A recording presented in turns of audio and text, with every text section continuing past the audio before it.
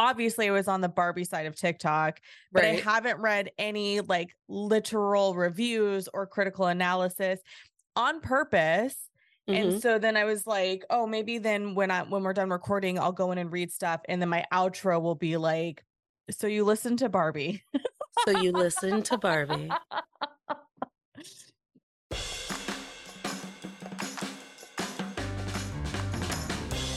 Hey friends, this is Pop Culture Makes Me Jealous with a side of To All the Men I've Tolerated Before. I'm your host, Julia Washington, and on today's show, Natalie, Katona, and I discuss the Barbie movie. This is a dual recording, meaning that we are sharing this audio for our respective shows. So it might feel more like a still comfy episode than a traditional Pop Culture Makes Me Jealous episode. It also runs a little bit longer than our normal stuff. And while I generally am against episodes longer than an hour, you get Natalie and me in a room and we can't be stopped. So here we go to the show.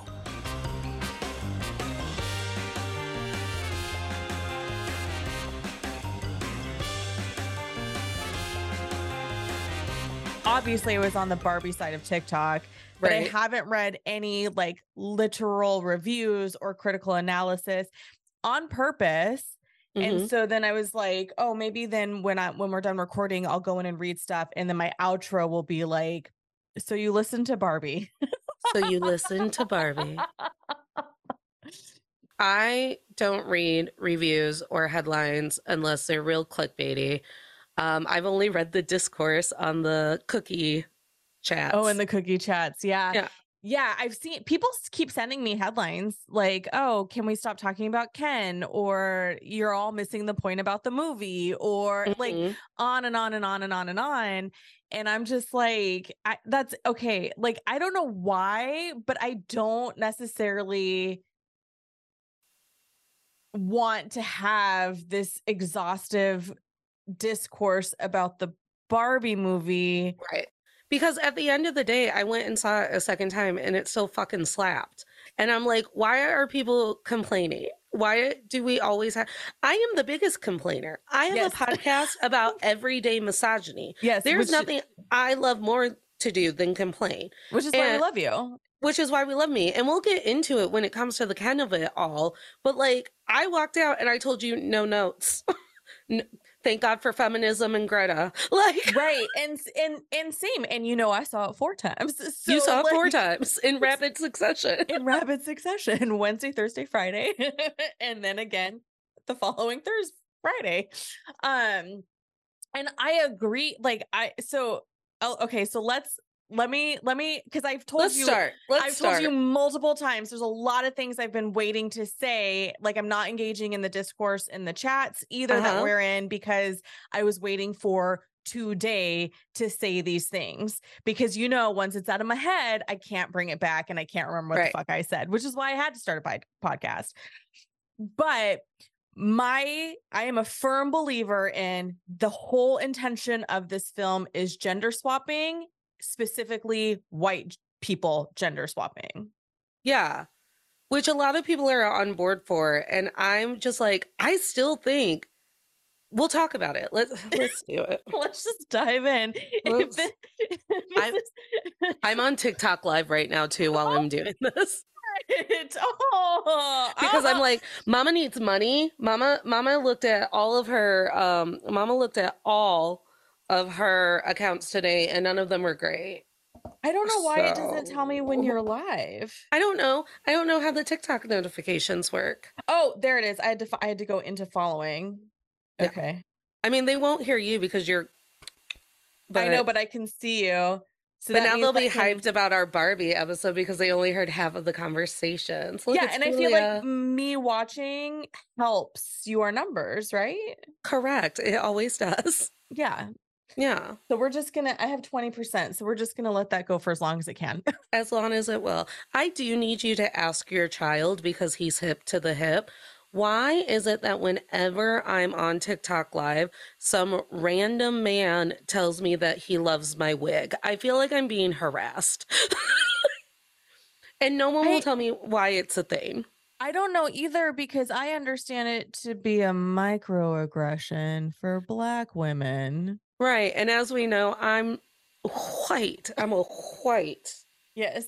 Okay, so let's just dive into all of Got it. it. So, Okay. as you know, I am a firm believer that this is a gender swap specifically for white people film. Right. Because how else could Greta do that? She is a white woman from Sacramento, 916.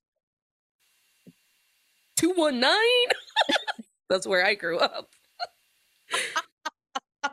People get tattooed here. Like people, Oh, it's a do big, they? yeah. Like, so I'm in the 209 and people who move from like the 209 to 916 will do 20916 or like 20916 is like a legitimate thing. So, because it's 209 is right next to the 916. I have no idea how I feel about that. And I'm just going to have to reflect. Yeah, but that's not why we're here. We're here to talk about Barbie. So, do you want to kick us off? Because like I'm breaking normal pop culture makes me jealous tradition. I have read no articles, I have read no reviews, I have read no criticisms. I'm coming in to this discussion with having seen the movie 4 times. Correct. I thought that a very cute way for us to start off the show and the Barbie talk so that we walk forward with love because that's what we want to do for Margot and Greta and I guess Ryan Gosling. Yeah. America Ferrera. America Ferrera. I thought it would be cute if we went into our favorite memories of Barbie or like how Barbie entered our lives. I do like that. Thank you. I wish more people were actually doing that as a trend instead of showing me what their men do for work. I don't care what your man does for work. I don't care. And especially in the conversation of the Barbie chat, like my best friend and I walked out of the movie and we were like, if you know Barbie lore, the Barbie universe, this is even better. Because it was like Mattel was like, here are the keys and access to our librarian. That's me with the keys. Yes. Like we're live right now or so. I mean, you are, but like not, this isn't a live chat. I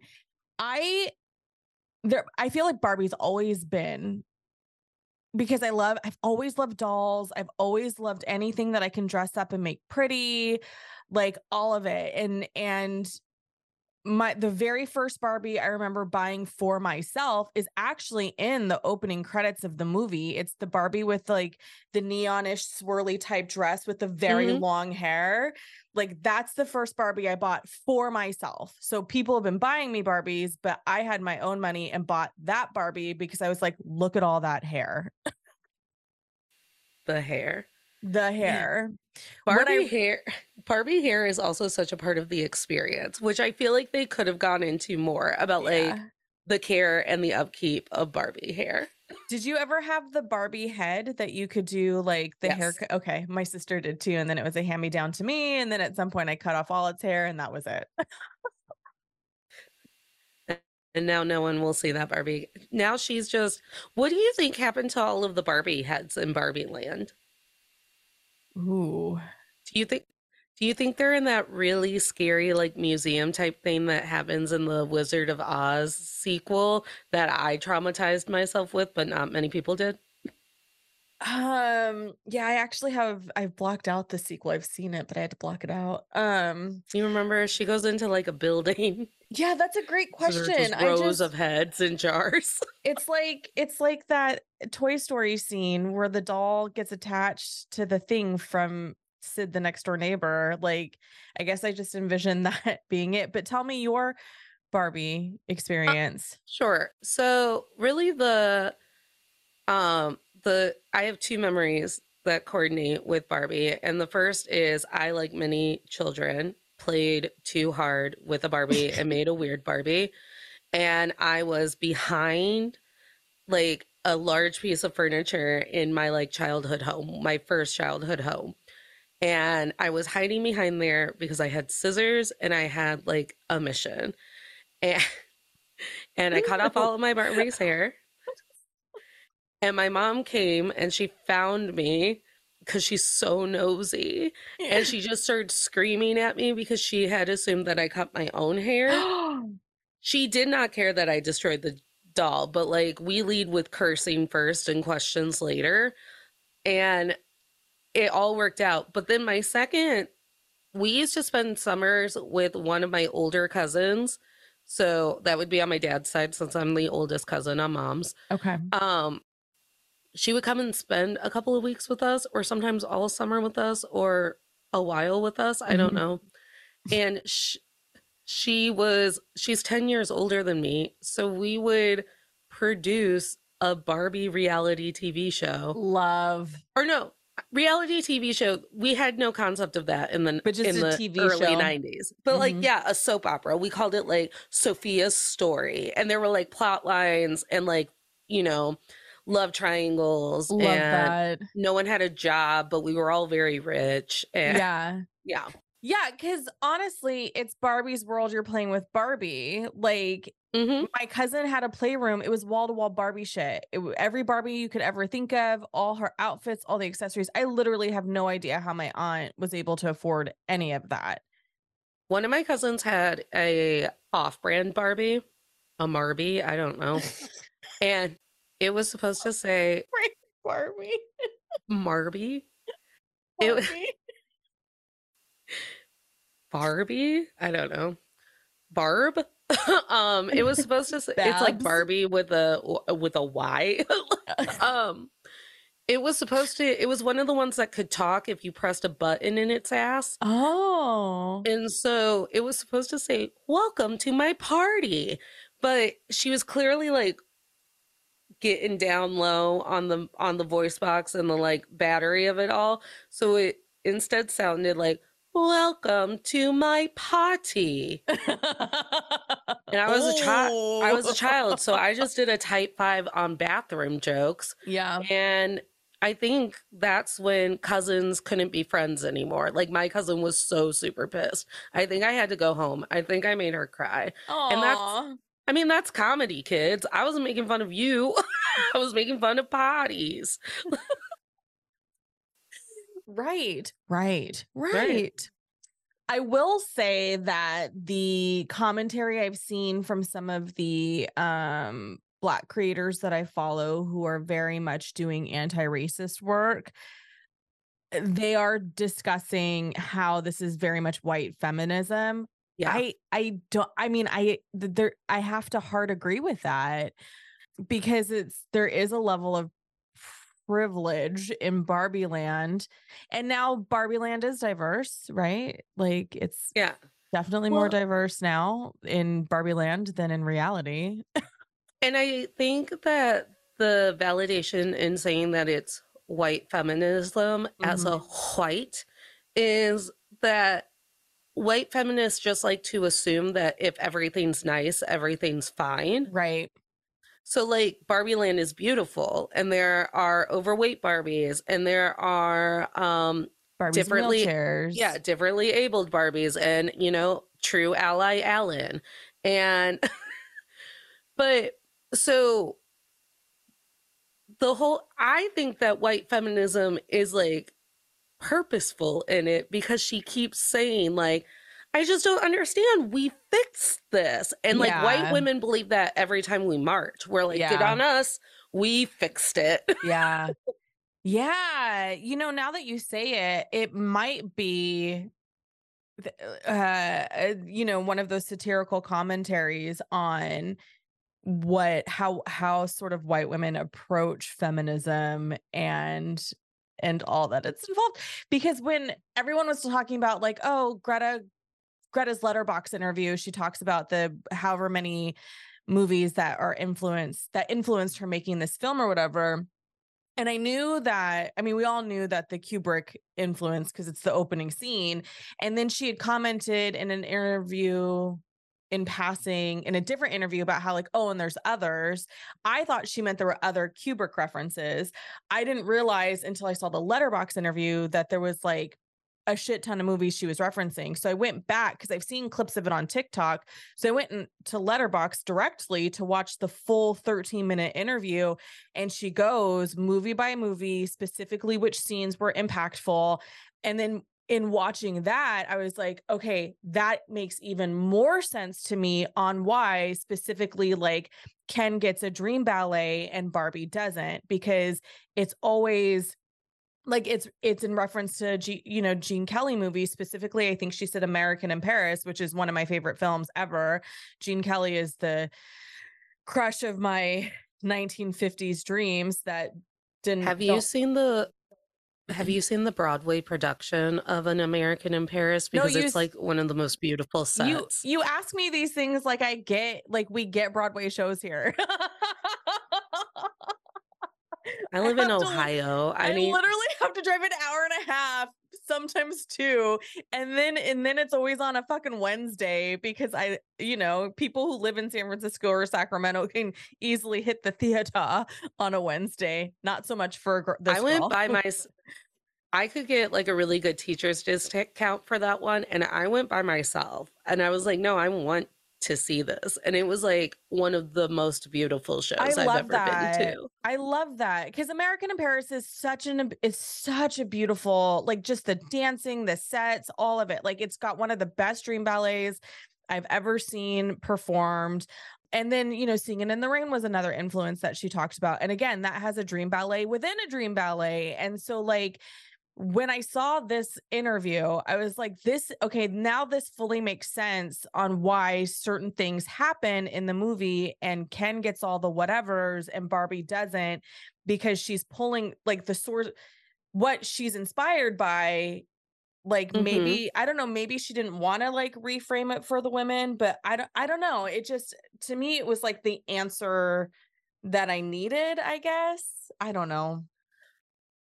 I have a really hard time swallowing that like the women were afterthoughts in the Barbie movie Mm. because for me, and I think what it is that I think in my head, we're like conflating women empowerment with misogyny awareness. And to me, the Ooh. Barbie movie is a misogyny awareness movie. Like, oh, look, Ken spent 15 minutes in the real world and he was like, and now I am a destroyer of nations. Mm. Yeah, that's actually a really good point. Not actually like because you're not smart or anything, but because I didn't think of it either. Yeah, I think, and for me, that is like what an empowering move for Greta, for her to make an entire movie about the jokes you and I make about patriarchy. All the time. And that's the other part of it too. Like I walked out of it and I was like, I fucking feel like if Natalie and I had written Barbie this, or a movie that sort of satirizes the misogyny of it all, this could have been it. And I think that when you kind of changing your head about it being like anti-misogyny propaganda, um it very much feels like we let men in on the joke and their Mhm. feelings are still very hurt. But Yeah. we let them in on the joke like this is what we understand to be going on in your fucking heads whenever you mistreat us or colonize something or anything like that. And they get to be a part of it because it's pretty. And Mhm. like I'm still convinced that Rob Thomas doesn't understand why his song was picked for the movie. Well, when what was it? Was it the Us Weekly or People or one of them where they like reached out to him and were like, "Hey, what did you think about it?" And he's like, "Oh, I thought it was great." And it was like you said, like, did you see this scene that it Did you was used for? Because like, sir. have you listened to the lyrics that you've written? Because like to me there's no bigger joke and no like letting women let loose better than a Ken doll, a beach full of Ken dolls making dead eye contact with a beach full of Barbies, being like, I wanna push you around, and I will, and I will. And it's like, oh, your expectation is to like put me down, and Yeah. you will, and you will. Yeah. The whole song is about taking me for granted, which is Mhm. what we've built the patriarchy. We have built the patriarchy on the shoulders of taking women for granted. Yeah, and that's part yeah, that's I think that's one of the steps of, the patriarchy because in order for there to be success, you have to have someone at home caring for your children, for your home, doing all the things for you so you don't have to take up the brain space. And Ken really does kind of get into that. He's like, "You never think of me. You never do." And it's like this, but Ken, dear, this is Barbie land. She don't have to think about you. She don't have to care about you. She don't have to do none of that shit. This is not your world. You're just Ken. And I think that was like part for me, that was part of the commentary of like the different, but then the difference being is that Barbie was like, wow, I should have, like, not I should have, but like the difference being like Barbie saying, oh, I didn't realize that by not paying attention to you, it was hurting you actually. So for me, that was a modeling of how you handle it when you've been a shit and have called out. Well, and also I feel like during that moment, of course I like tilted my head and I was America Ferrera. Like America Ferrera and I are the same type of broken in this movie. We're chain smoking cigarettes and we're like, don't you dare apologize to the fucking Yeah. himbo because Yeah. we've been hurt. Like He stole your house, he stole your house. brainwashed all He, your friends. he brainwashed all of your friends. He took your White House. He like he colonized your entire nation because he was hoping ponies would show up. And like, so I'm America Ferrera in that scene where I'm like, we don't apologize to men. But then I saw like 30 seconds of a really great TikTok today where it's like, they keep calling Barbie Feminism 101, but that's Mm-hmm. because the Barbies needed Feminism 101. They never thought the Kens would have done this. Because Right. to be fair, the Kens were taking advantage of how perfect the Barbies had made Barbie Land, and they were completely satisfied with that. Mm-hmm. Right up until Ryan Gosling showed back up and was like, what if we could get horses? And I thought it was actually brilliant for her to give him the line, I lost interest in horses when I realized, or patriarchy when I realized it wasn't about horses, because how many men are being also crushed by the patriarchy because they're not allowed to have full emotions. They're not allowed to stay at home with their kids. They're not allowed to do anything outside of the prescription of you are man. You are man. You man. Do You man man. things You love money. You love and power. power. And that's not for everybody. Like that is a system that is harmful. This is a system that is harmful to everybody because there are a select few who are actually thriving within it, and those people are miserable too. Yeah. And I will say that, Jules and I, we did what we went into hiding after the Barbie movie because we knew that should anyone bring us any criticism about the Barbie movie, I personally was going to cry and never leave my bed. I was Yes. like, how dare you? Greta wrote it for me. It was Yes. my summer present.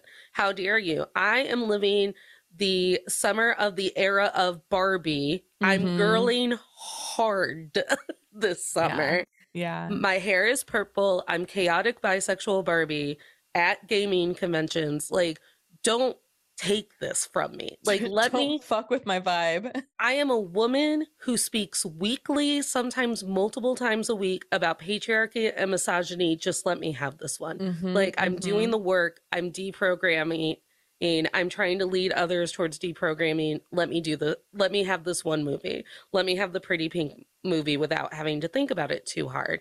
So I left the movie. I had chills the entire movie. I told you I didn't cry that first time I saw the movie Mm-hmm. because I was too delighted that this was the movie. Yeah.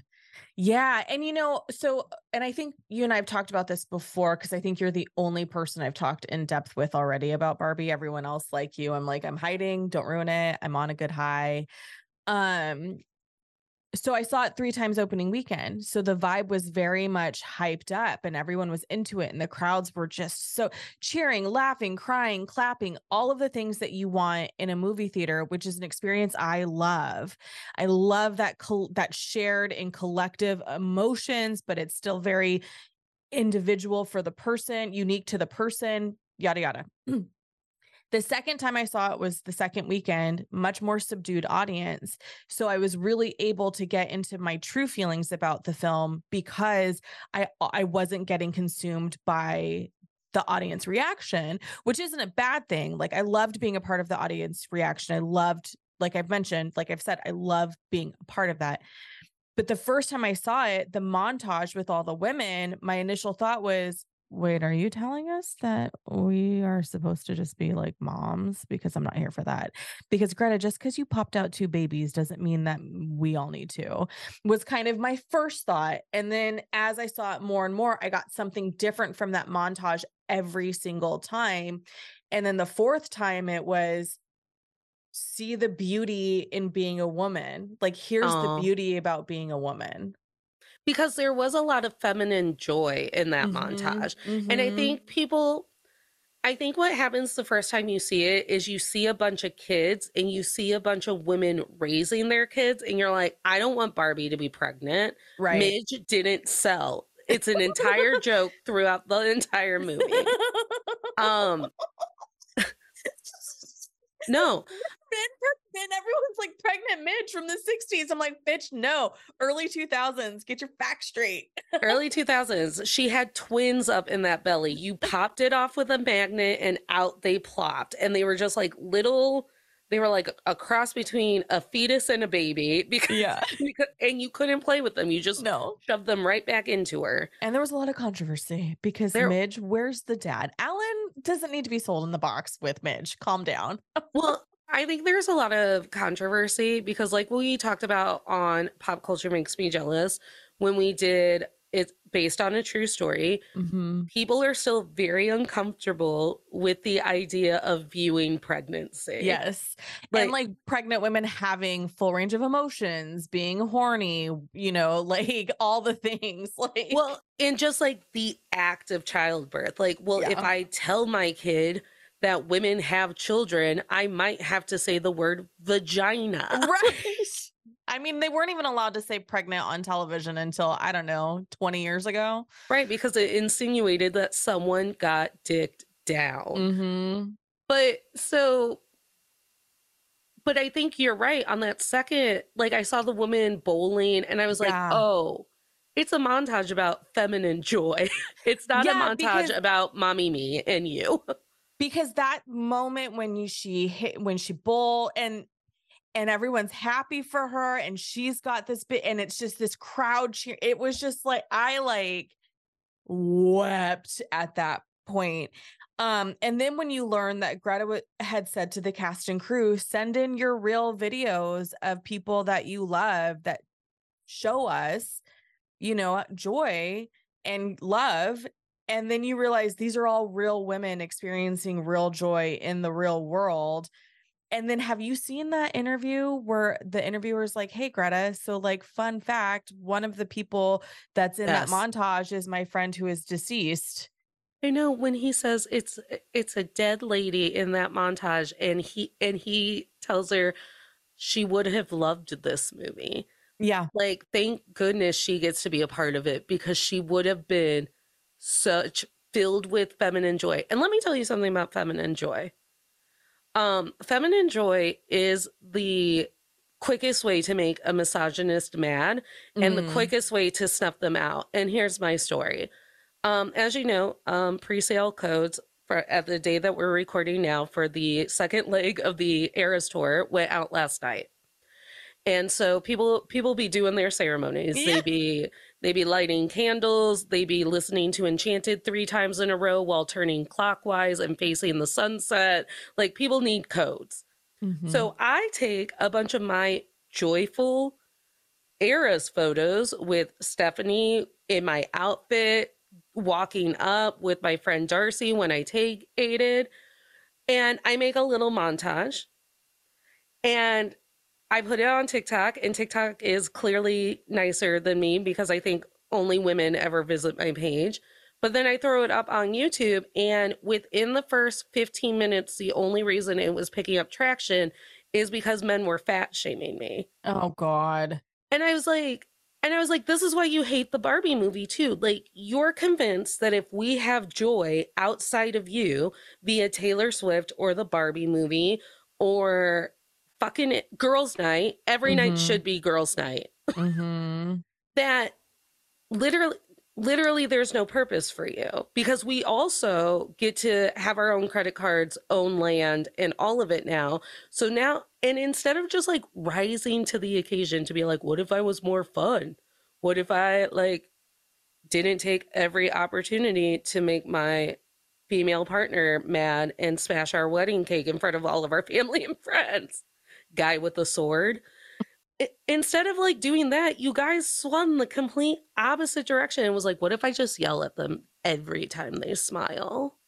You know, it's interesting. So a couple thoughts in my head when you bring these up. Marginalized joy is always a threat to the patriarchy, apparently, because the same reaction happens when it comes to Black joy.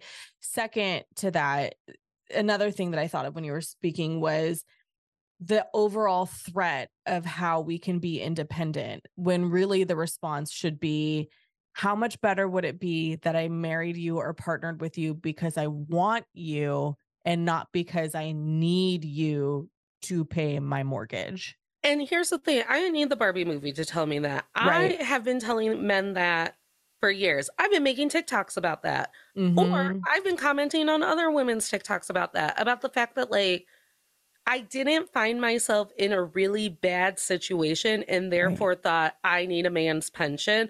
Although Right. ABC, I am up to being the slut on The Golden Bachelor. You just Yeah. call. There's no other way I'm getting a pension, but you just call. Um, I didn't find myself in a very dire situation and immediately ran down the aisle. I fucking chose you. Like, what a perk. Right. You get to walk this earth Because every day. Be like, be, she chose me. Because on the other side of that coin, the other thing that pop culture tells us is men never want to be number two. They never want to be the second choice. So then, but if this guy, if guy number one, who has all the things I need, so I'm not unhoused and hungry, but chose someone else and you're number two, what do you want me to do about that? Like, sorry? Like, Like, sorry, I'm so take sorry. help us recreate society so the option isn't I got to marry this super wealthy guy if I want to be able to not sleep on in my car. Yeah. Yes. Yeah. Also, the second time that I saw it, I got over my anger of the ending and my Mm, confusion.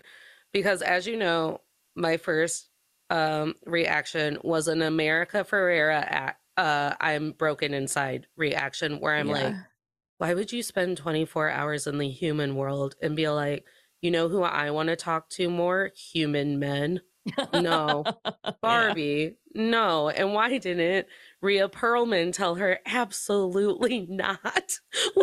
Will you go and live in the world of men? I'm convinced that that's why the aliens won't actually touch down, because they know it's bad here. They're like, we can't hang. The white men will kill us. Right. They know. They know. They know that they've probably got a cousin underneath the Pentagon. So Do you hear? I Do you hear about what they did to my cousin underneath the Pentagon underneath the Pentagon in Area 51. in Area Um, 51? but this time I paid attention instead of just letting the chills and the and my Yeah. giant clown smile happen. And it was it was the only way she got out of that assumption that Will Ferrell made, where he's like, well, the next part of her story is she's going to let Ken move in. She loves Ken. And she's like, I don't love Ken. I have not liked him once in this movie. Yeah, so here's what I love. Here I loved a lot of things about this film, but to tie it into what you're talking about, here's what I loved. Barbie's presented with a high heel and a Birkenstock. We have all been in that crossroads at some point. Some women are still pro high heel and for different reasons, and that's totally fine. But the symbolism of the decisions of, do you want to keep living naively in this world, or do you want to grow and become enlightened? They just happen to be represented through a pink high heel and a Birkenstock. Mm-hmm. We've all been there. And some women choose to ignore it, and which is part of the problem with white feminism, because they're like, oh, we're only going to worry about our white problems. What do you mean, Black people? Why do you always make it about racism? That's dumb. It kind of shit, right? Did you like my face when I did Yeah. that noise? The Barbie movie made us so mature. I know, right? Thanks, Greta. But then to like bring it to the very end, and she steps out of the car and she's chosen the Birkenstock. Like, to me, that was her saying, like, I'm more, especially when she's like giving Ken that speech at the end. Like, you can be more than just Ken. I didn't read that as her giving Ken the speech. I read it as it started out as Ken's speech, but then she's like, oh, I should be listening to what I'm saying to Ken too. Because Yeah. this whole movie, people have been trying to tell me who I am and what I am, but I need to figure that out for myself. And for me, it's like a really great parallel of women who move out of their homes, whether it Mm-hmm. be your family home, your partner's home, whatever, and they have the after divorce glow up, or they Yeah. have the I'm just a small town girl living in a lonely world glow up, where it's like I got out of this situation that made me comfortable and made me never want to grow. Yeah. And but I knew I'd never discover anything about myself there. Yeah, because growth is scary. Oh, yeah. Like, there's a reason why it's very much encouraged at the age of 18 to move away and go to college, because I'm looking at 40 real soon, and I'm like, I'm working on deprogramming the thought and mentality that our culture has, is that you can't do that at 40, but you can, Mm-hmm. because I've experienced a major life change. And so I can't be the person, I literally cannot be the person I was 5 years ago. It's not physically possible anymore. So, like, I love how she's like in this sort of coming of age situation, because we also always assume coming of age is only relevant for when you are a teen, but coming of age is really just having a major change in your life. So she's having this coming of age moment. And while people are very upset that she's choosing to live in the real world, she's done all that she can do in Barbie land. Mm-hmm. That's she has to figure out her next steps. Like you've said, like there has to be more to life, to her life. And even people were like, oh, and then, with Barbie land, they just go back to the things they were. And like, that's so dumb. And I was like, I'm sorry. Did anybody else hear when Mother was like, said something, and then Issa Rae, President Barbie, was like, excuse me, we're not doing that. We're not going back to the way it was. Right. And I don't know if people are interpreting that as we're not going back to the way it was when the Kens took over, or we're not going back to the way it was when it was just us in charge. I read it as we're not going back to the way it was before the Kens took over, Right. because the Barbies have also now grown and learned from patriarchy, and like they need to figure out what it means for them, like to live now either cooperatively or some sort of mixture of like like some sort of new version of matriarchy or what. But I Yeah. didn't read it at the end as anybody going back to the way Well, things were. because number one, if Issa Rae was just be like, oh yeah, we're not going back to the Ken way of doing things. Yeah, well, the Kens got to do their way for like 3 days. Of course, Right. what a silly thing to tell Mother. Like, Right. and like, what a silly thing to assume that that's what like Mother meant. Like, but are we ready to talk about how I don't care that people think that this movie was very unjustly unfair to Kens and men everywhere. Like, I do Oh, not yeah. care. Yeah, let's I, get into it. so I think that line, the we're not going back to the way things are. I think if Issa Very were specifically were. Yeah. were, I think if Issa Rae had then turned to Alan and said, Alan, we want you to head up the Department of Security.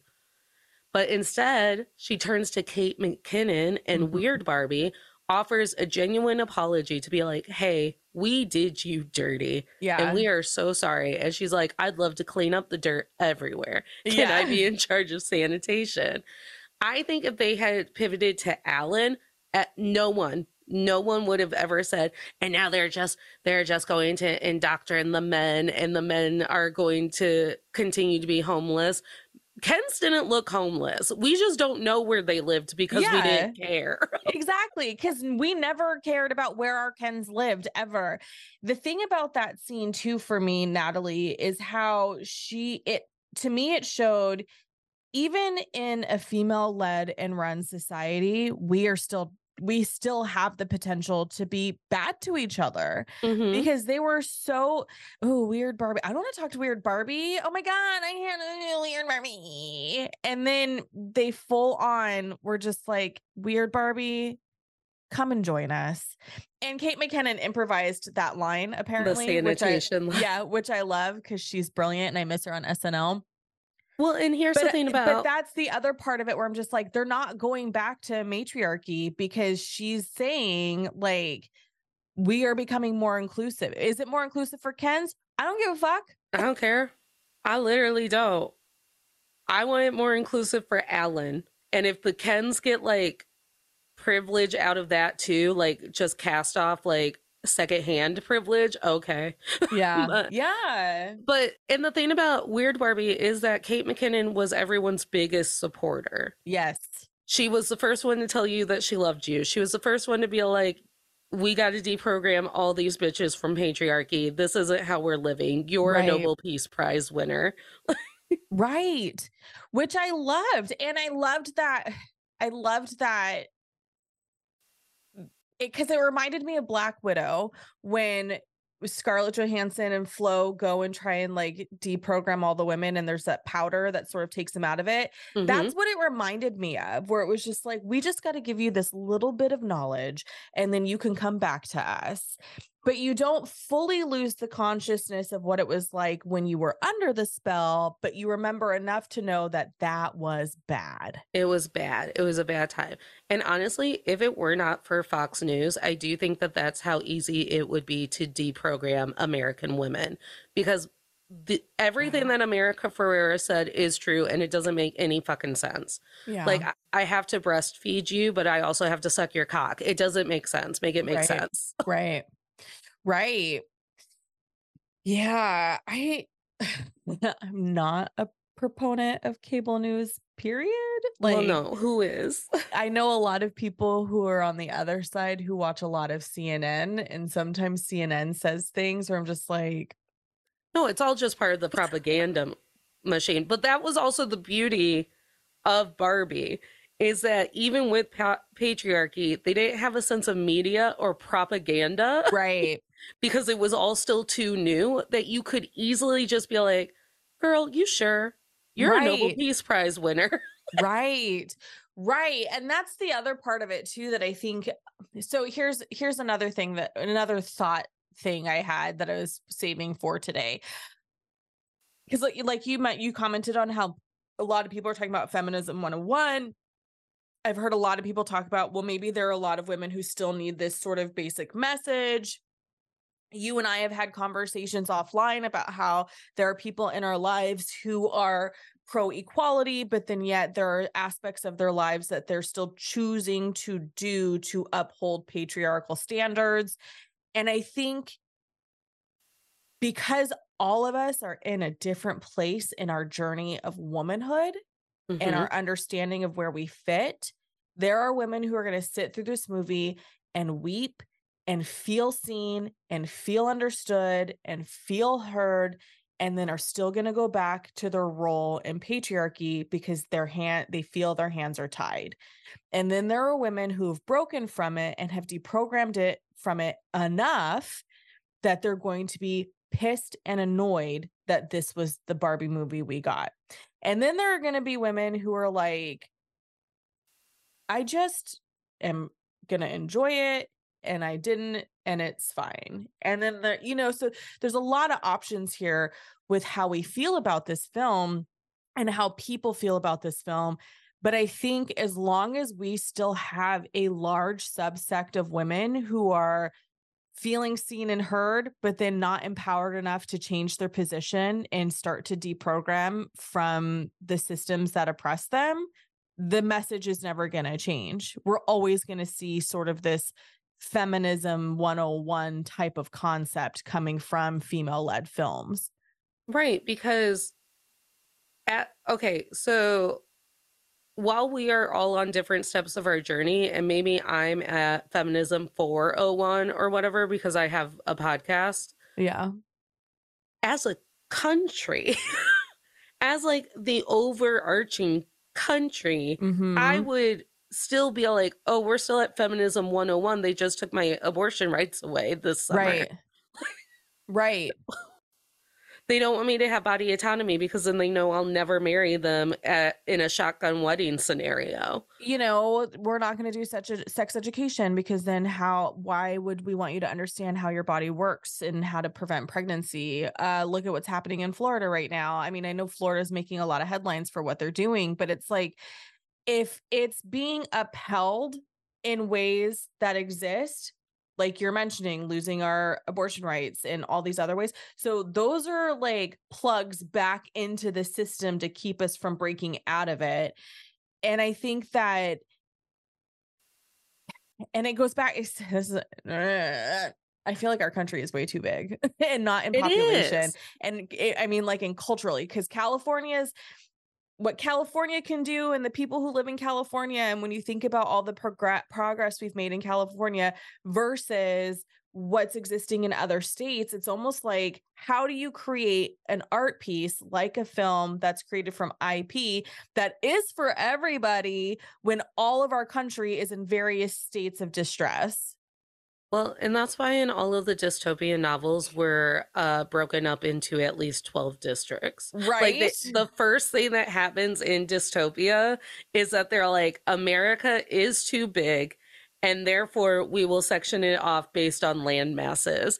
And then Europe just gets to watch us and be like, look, we're so silly. Notice how none of the dystopian novels Take place in Europe. take place in Europe. They're always just fucking watching us. Yeah, that's true. That's a really good point, because it is really frustrating sometimes, because I live in a red community. Like where Hmm. I live is red and sometimes purple. And so it's like when people are so mad that it's feminism 101, I'm like, no, I went and sat in a movie theater with women who are not getting messages or affirmed that they have autonomy in my Californian community. Yeah. There are so many things that distract women from their own power and their own belief systems and their own goals. And it Mm-hmm. is motherhood, it is wifery, Mm-hmm. it is girl boss culture. It like there's so much at play when it comes to being a woman, Yeah. being an African American in America, being a trans woman, a trans man, being any part of the queer community, any part of the non white community. There's so much that's going in your head at all times that there are days where I'm feminist 101 and I'm like, carry my heavy bags for me. I am weak and my wrists be hurting. Like, and it's just because, and I think one of my bullet points is this idea that, like, the Barbie movie couldn't do enough for us because women can't do enough for us. And we've been Right. told that for eons. Yeah. Yeah. And it's almost like, what? Okay. So I understand, we need to have this conversation about Barbie. Like, that's a huge thing about, like, oh, why we didn't like it. It had this conversation so important. I get that.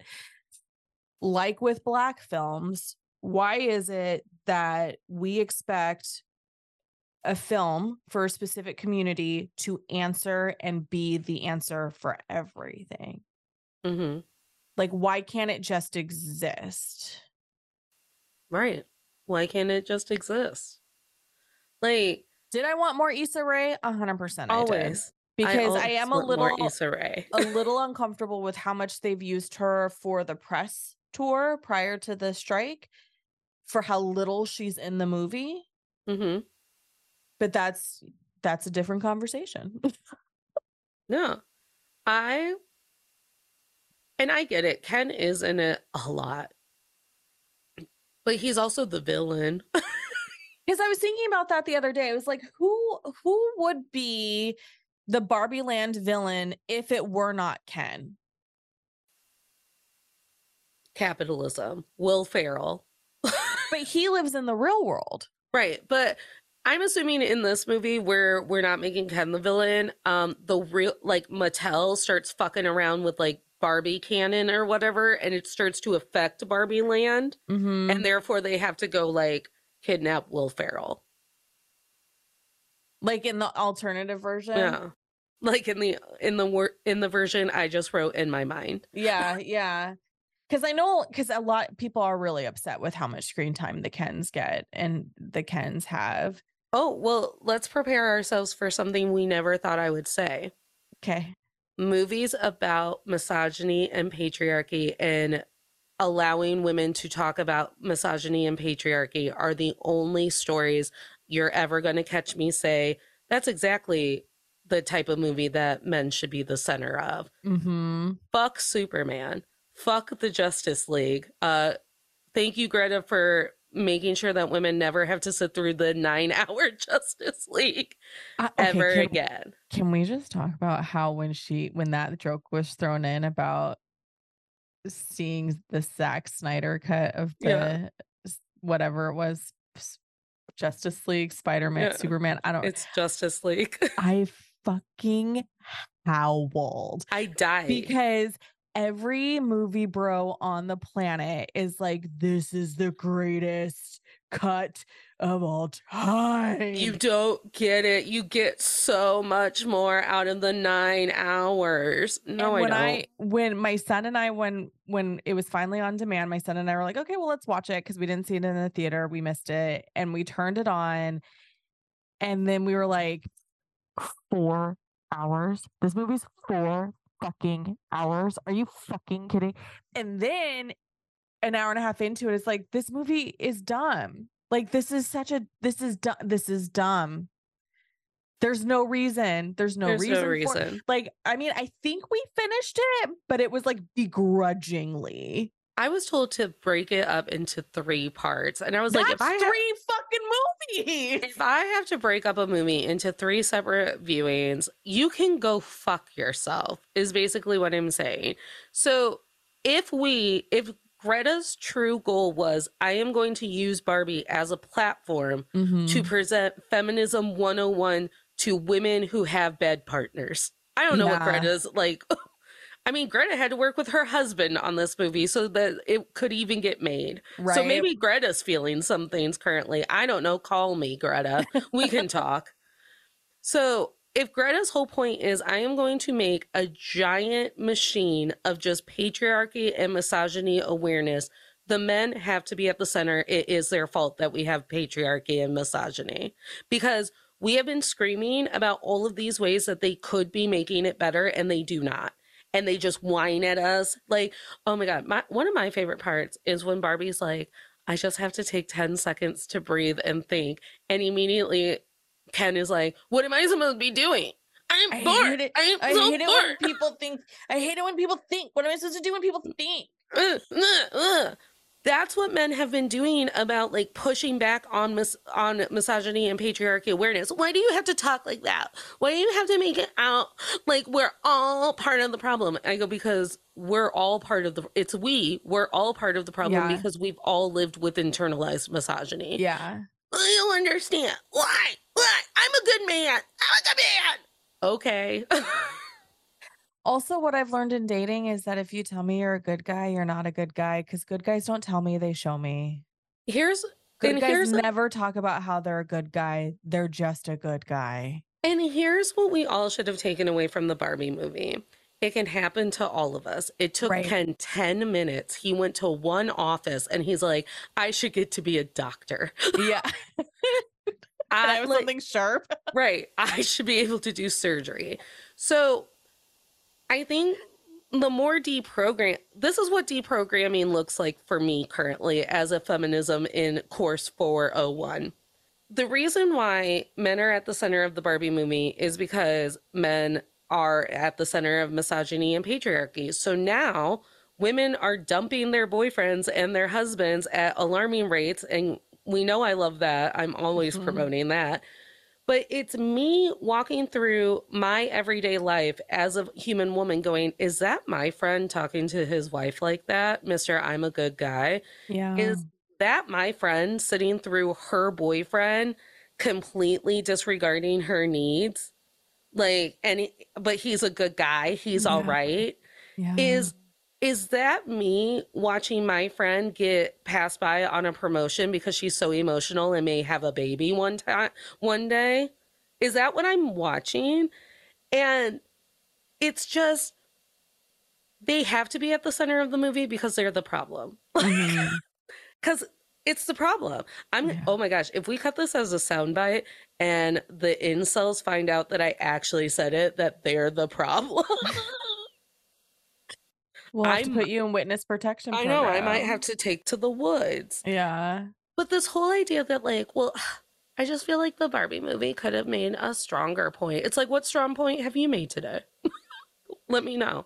Well, and that goes back to our conversation about our friends who do believe in feminism and equity and equality and all these things, but yet their entire lives are still upholding the systems of patriarchy, and they're raising their children in that, and they're not doing anything to stop the cycle of not they're stop the cycle of the patriarchy, so that way the next generation can do a little bit more and move a little bit more forward. And that's where I am in my level of, feminism, is that I don't have time. I don't have the patience. I have never been a person where men have shown up for me. It's always been my fault that I'm a single parent. It's always been my fault that I can't seem to find a job that pays me a livable wage.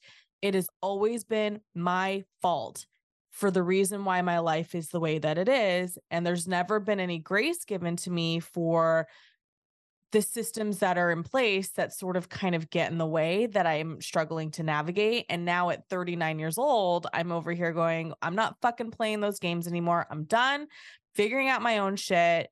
You can either be a loving, supportive person or you can get the fuck out. And not everyone's there.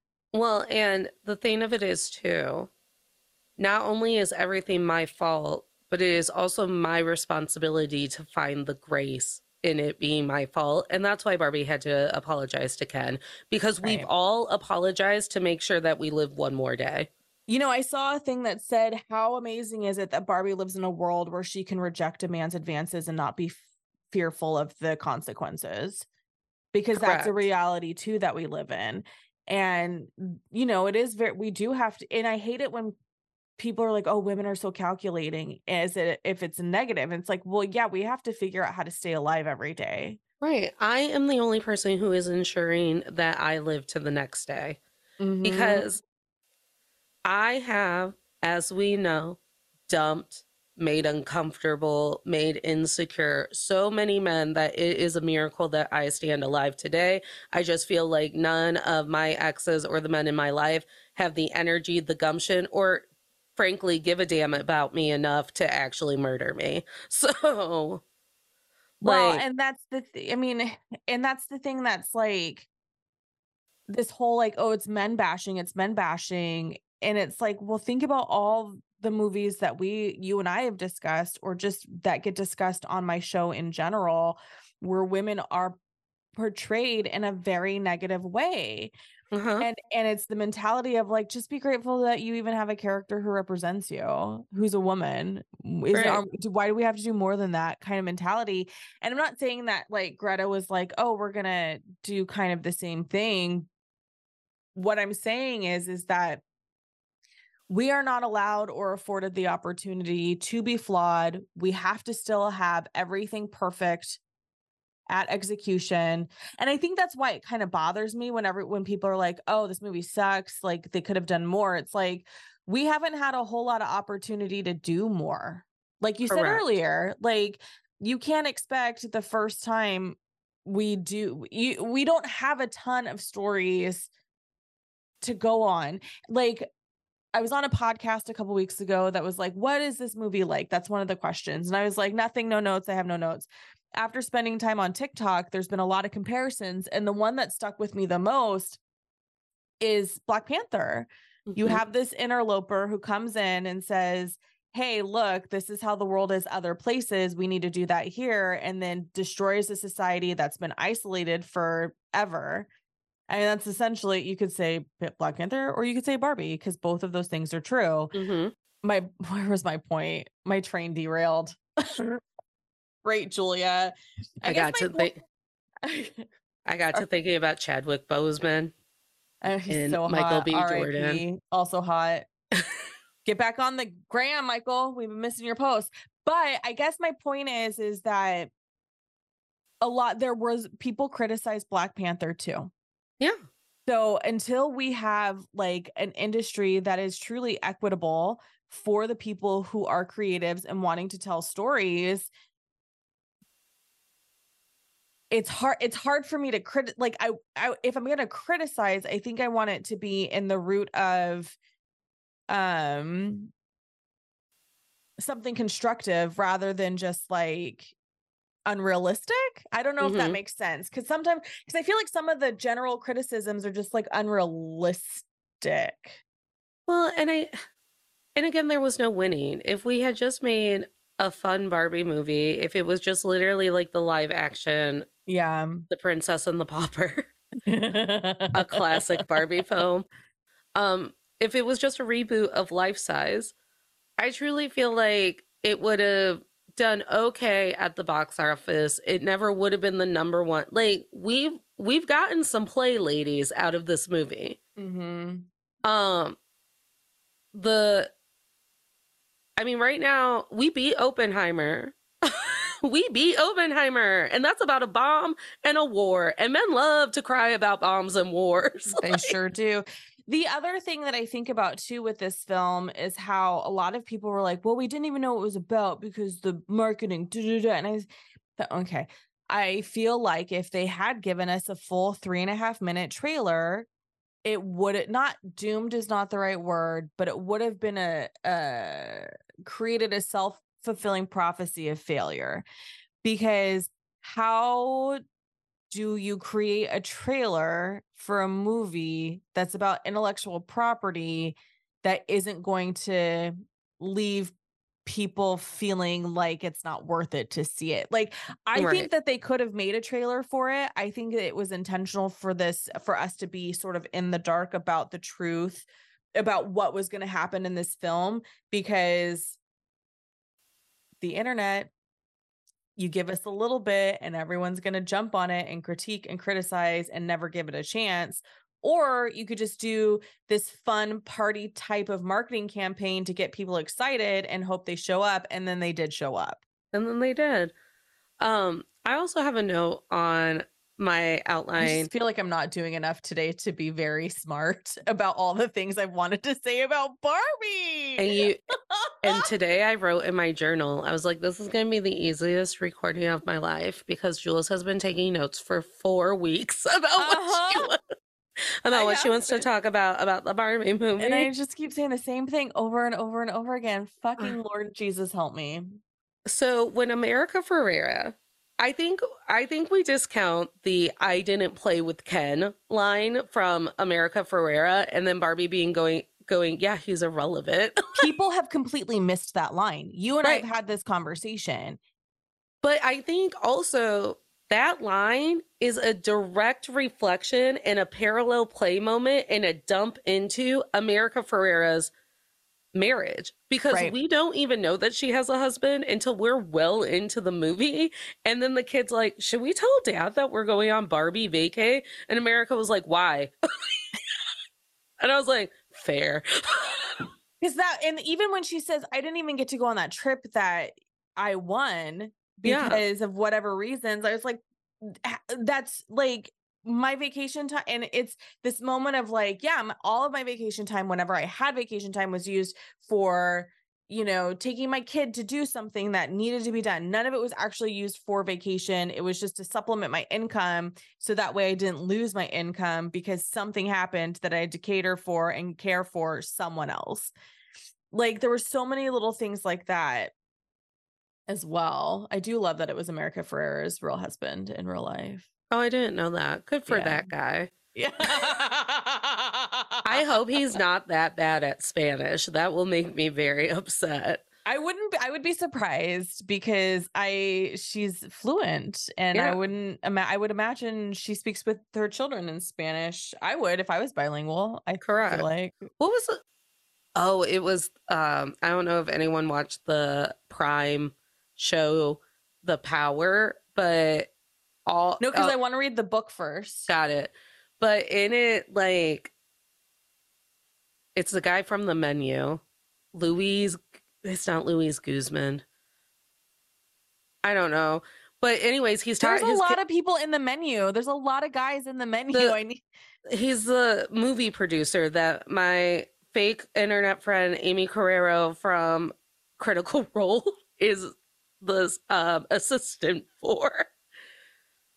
But anyways, he teaches his kids in that show fluent Spanish, and Tony Collette can never actually understand what they're talking about when they speak in fluent Are you Spanish. talking about John Leguizamo? Yes, that's exactly who I'm talking about. Okay, thank you. Sorry, go ahead. It was killing me. I needed to know. That's okay. Lewis was in my head because I got to give Lewis another fake friend of mine from the internet from Critical Role a friendship bracelet on Saturday. So clearly I only have room for one man's name in my head. But yeah, I didn't prioritize Ken. And therefore, I subtly put into my subconscious, I don't have to prioritize this man over whatever it feels like I have to do. Right now, I'm saving Barbie Land. Why should he get an opinion? Right. Ken is completely superfluous. I told you this, and I shouldn't have because I should have saved it for today. Because as we know, if I say things out loud before I say them on the show, I forget them, and it's hard for me to bring them back. I am shocked that people missed that line because it's as they're traveling back to Barbie Land. And to me, it felt very in my face, making it very clear that Ken is not an item we are concerned with. Therefore, answering the questions, like all the complaints that people had about all the Ken stuff, I was like, that answered it for me because everything else after that came back to that one line. Right. You know why the Kens had time to have choreographed dance battles is because they don't have jobs. Right. They're not. That's why they had time. They're not in Congress. Nobody cares. Because and so for me, it was like, we're setting it up. Ken is superfluous. No one plays with Ken. I don't know anybody who played with Ken. And when Ken did come around, he served a very specific purpose, and it was and it was mashing sexual. them together. Yeah. Because I was like, of course I played with Ken. I created soap operas with my Barbies, but it was literally just like, yeah, smash, smash, smash, smash, right? Scissor, scissor, scissor, scissor. Right. Which, sorry, should we get a sequel? Should we get a sequel? And I know that it's controversial about whether or not we need a sequel, but should we get a sequel? I would like said sequel to focus on America Ferrera finding her happiness again, because I do not think that one trip to Barbie Land is enough. No, but it did sort of piece together her relationship with her daughter. And I know a lot of people are really upset about how that didn't get enough attention. Again, not the point of the movie. But I do feel that the resolution where her daughter leans her head on her and then she just grabs her in her arms, I thought that was a huge moment, because how often are relationships with teenage daughters and mothers contentious, and the lack of physical touch is present. So for her daughter to physically touch her after recoiling from her in every memory we're given, in her middle school life completely, for them to go through this thing to save Barbie Land, and she wants to lean into her mom and feel affection that way, to me was powerful. Yeah. With that said, always the sequel thing. I've heard already that Greta's like, absolutely not. I'm not in charge of a sequel. Secondly, I don't want this to turn into a Bring It On situation where you have this very powerful first movie that talks about all these social dynamics and racial issues in such a beautiful and easy to understand way, to make sequels that are literally just about cheerleading. I don't understand why not. I don't understand why not. Natalie! I love a good movie that's only about cheerleading. I do. I love. There are certain like dramatic ballerinas, dramatic cheerleaders, and dramatic figure skater movies. I'm like, yeah, I'm gonna watch that. I mean, yeah, but don't call it Bring It On. Well, yeah, also. But that brings me to the fact that capitalism ruins everything, so they had to call it Bring It On, even if it's not a Bring It On movie. Right. Because they were like, people will accidentally watch it on Netflix if it's called Bring It On. Correct. It's like, can we get a Frozen situation? Mhm. Frozen? Okay. Frozen 2? Fucking phenomenal. No. Man, and I told my sister, I was like, you just wait until you hear this I'm Just Ken song. I was like, because it's better than I'm Lost in the Woods from Frozen 2. And she's like, nothing is better than Kristoff just being like, I'm lost in the woods and singing about how Anna doesn't even notice. I love it. The thing, I want to go back to the Dream Ballet really quickly, because I think I did say in the interview I did a few weeks ago, it reminded me of Gene Kelly. It reminded me of the Gene Kelly Dream Ballets that are in like every single one of his fucking movies. Like, did this man make a movie without a Dream Ballet? If he did, text it to me, because I've not seen it. And I've seen almost all of his movies. And I thought that, and I really loved that. And I didn't hate that it was the Kens that had the big number, because it felt very much like he's having a moment and he's trying to figure it out, and he's going through this sort of identity crisis again. And I just thought it was so beautifully done through a Dream Ballet, and it made me so happy. And I don't know, am I biased because I love fucking Dream Ballets? Also, I think that when you say that the Kens got the only big flashy number, it's a real insult to that opening number of Barbie. Well, I say that because that's what other people are saying. Yeah, no, but I'm talking to them personally. I'm like, do you not? We had glittery jumpsuits. We had Ken making incel face. Like, that was, I mean, people, no one's learning the Knuff choreography on TikTok. No. They're learning. Everyone's learning the Barbie dance party. When he's like, Barbie, can I come over tonight? And she's like, sure, nothing's going on. I just have like a really big disco party planned with the girls and the other Kens, and we're going to do choreographed discography. And he's like, cool. And every night is girls' night. It did break my heart when she said not every night had to be girls' night. And I was like, every night is girls' night. You're everything. He's just Ken. It was a very big, like, you are the son from Grey's Anatomy. You are the son, not him.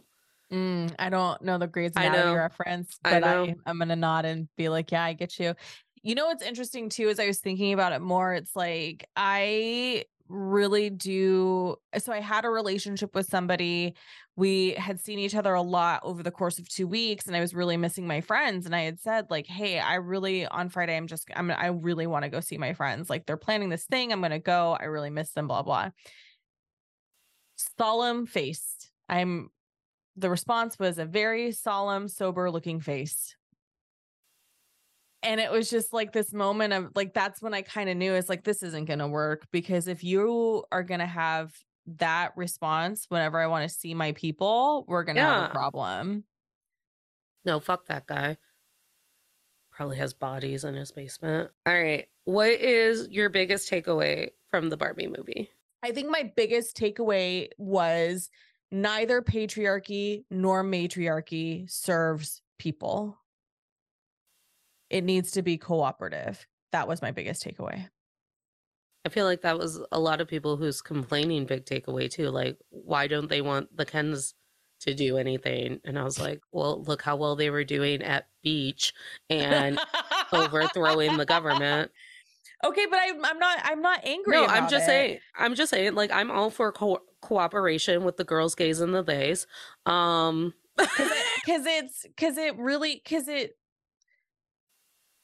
To me, it was like patriarchy is bad. Matriarchy is not bad, but it's also not inclusive to all the residents who live here. So, what is the true solution? We have to figure that out for ourselves in Barbie Land.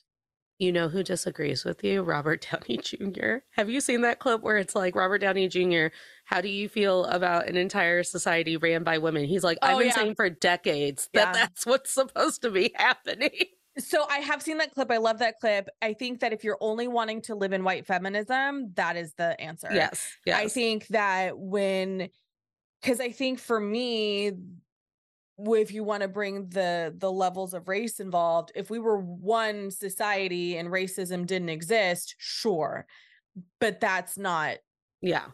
it, right? Like, we have to consider this movie is written through the lens of white racism or white feminism, whether or not you agree with that, not you specifically, but people listening.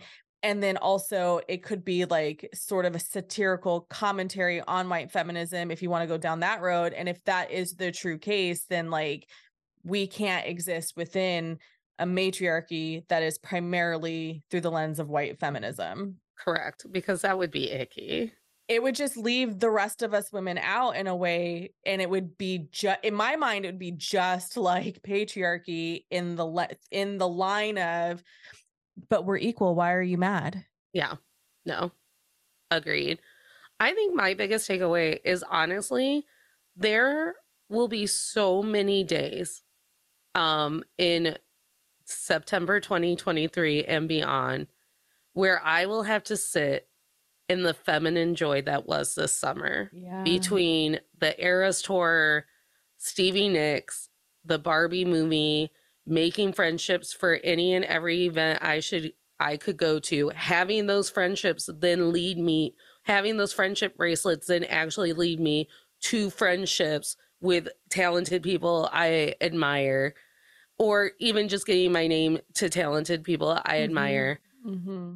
There will be so many days where I will want to hold in the feeling that I felt for the events of summer 2023 and the feminine joy. Yeah. And I think when it comes to Barbie and Taylor Swift is capitalism Barbie. We know it. She's probably also white feminism Barbie. We know it. Yeah. In the movie, when Margot Robbie calls herself stereotypical Barbie, the little girl goes, "What up, white savior Barbie?" Yeah. There's gonna be a lot of flaws, but I gotta take the wins where there are wins. And if feminine joy is always going to be something that is attacked, then I want to hold on to this feeling that the summer of 2023 gave me. I love that. I love that. And we didn't even touch on the typical Barbie of it all, because that literally is the lens that this film is through. She's supposed to be perfect. She's supposed to be all these things.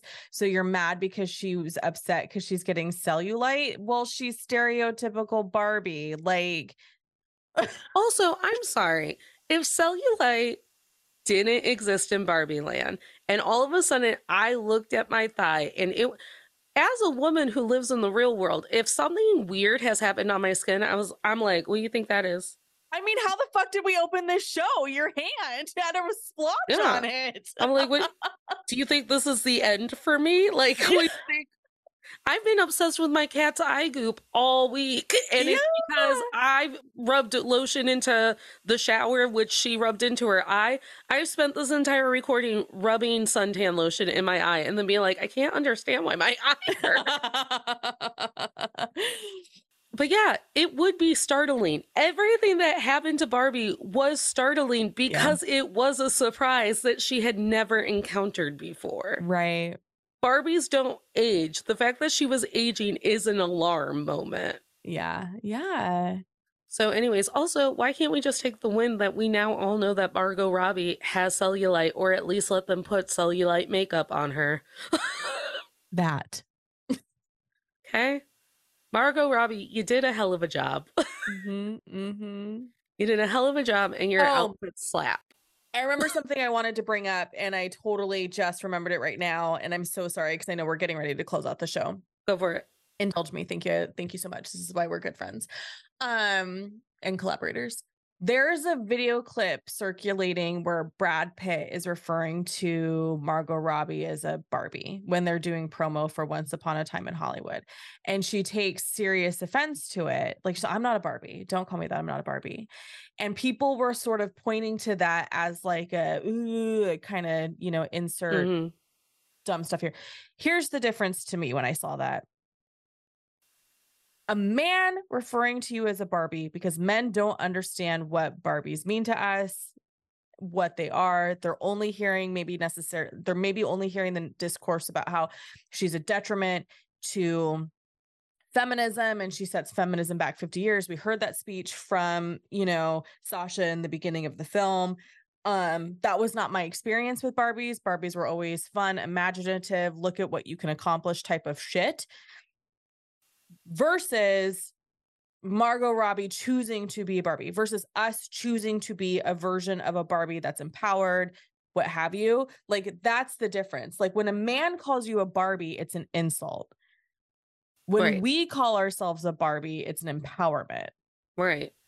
The thing about Margot Robbie saying that don't call me a Barbie, it reminds me of like the fake discourse that people are trying to like stir up about how Amy Schumer walked away from this project. Right. And I'm like, leave Amy Schumer alone. I don't think, like, now we've all just made up that Amy Schumer thought that she was too good to play Barbie. Right. And I was like, well, number one, she did say the project just wasn't what I thought it was. So I said, no thanks. And how they're trying to be like, Amy Schumer hates the Barbie movie. She hates feminism. She just wanted to be funny Barbie lady.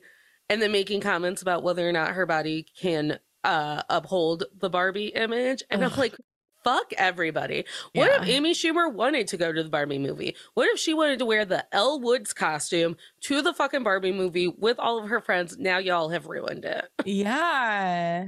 Stop pitting women against one another.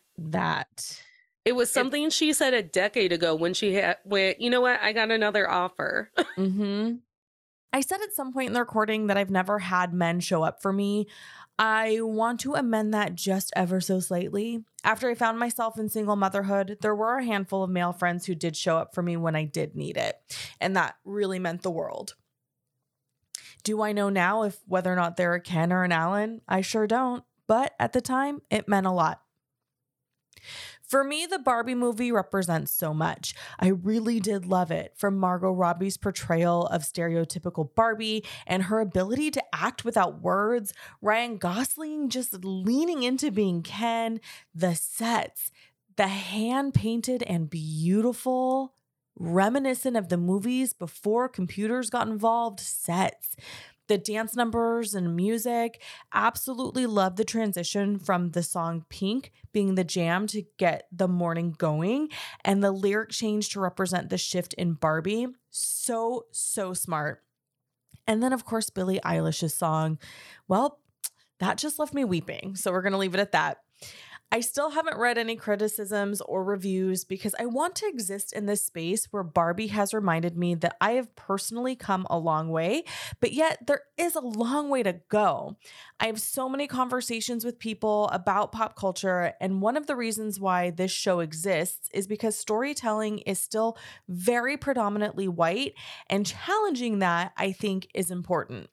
And Barbie is a story of a white girl by a white director who ultimately can walk through the world similarly, but not exactly the same as stereotypical Barbie.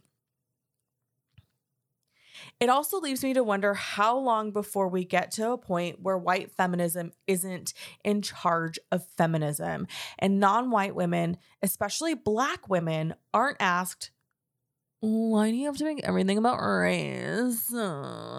It's hard to see and understand the struggles of others when you have no experience with it personally.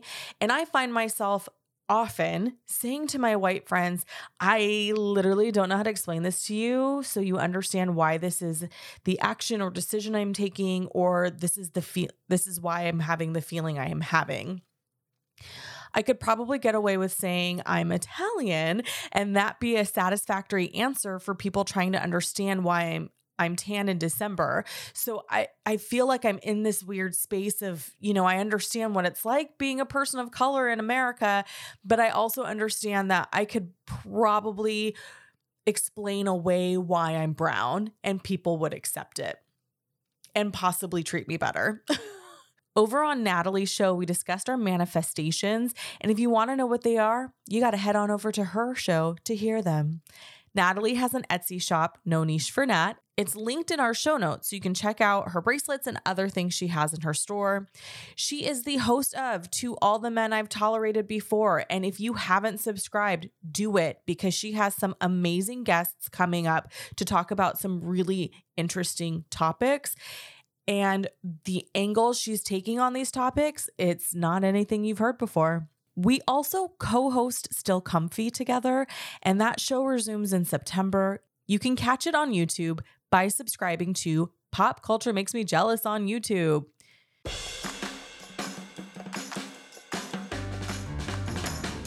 Pop Culture Makes Me Jealous is an independent podcast produced, written, and edited by me, your host, and I'm really glad you're here.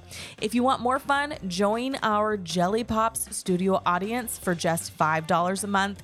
The membership gives you access to bonus content, our back catalog, and a social hour via Zoom, where we discuss pop culture. It's so much fun, and I would love to see you there. Y'all, thanks for tuning in. Until next time.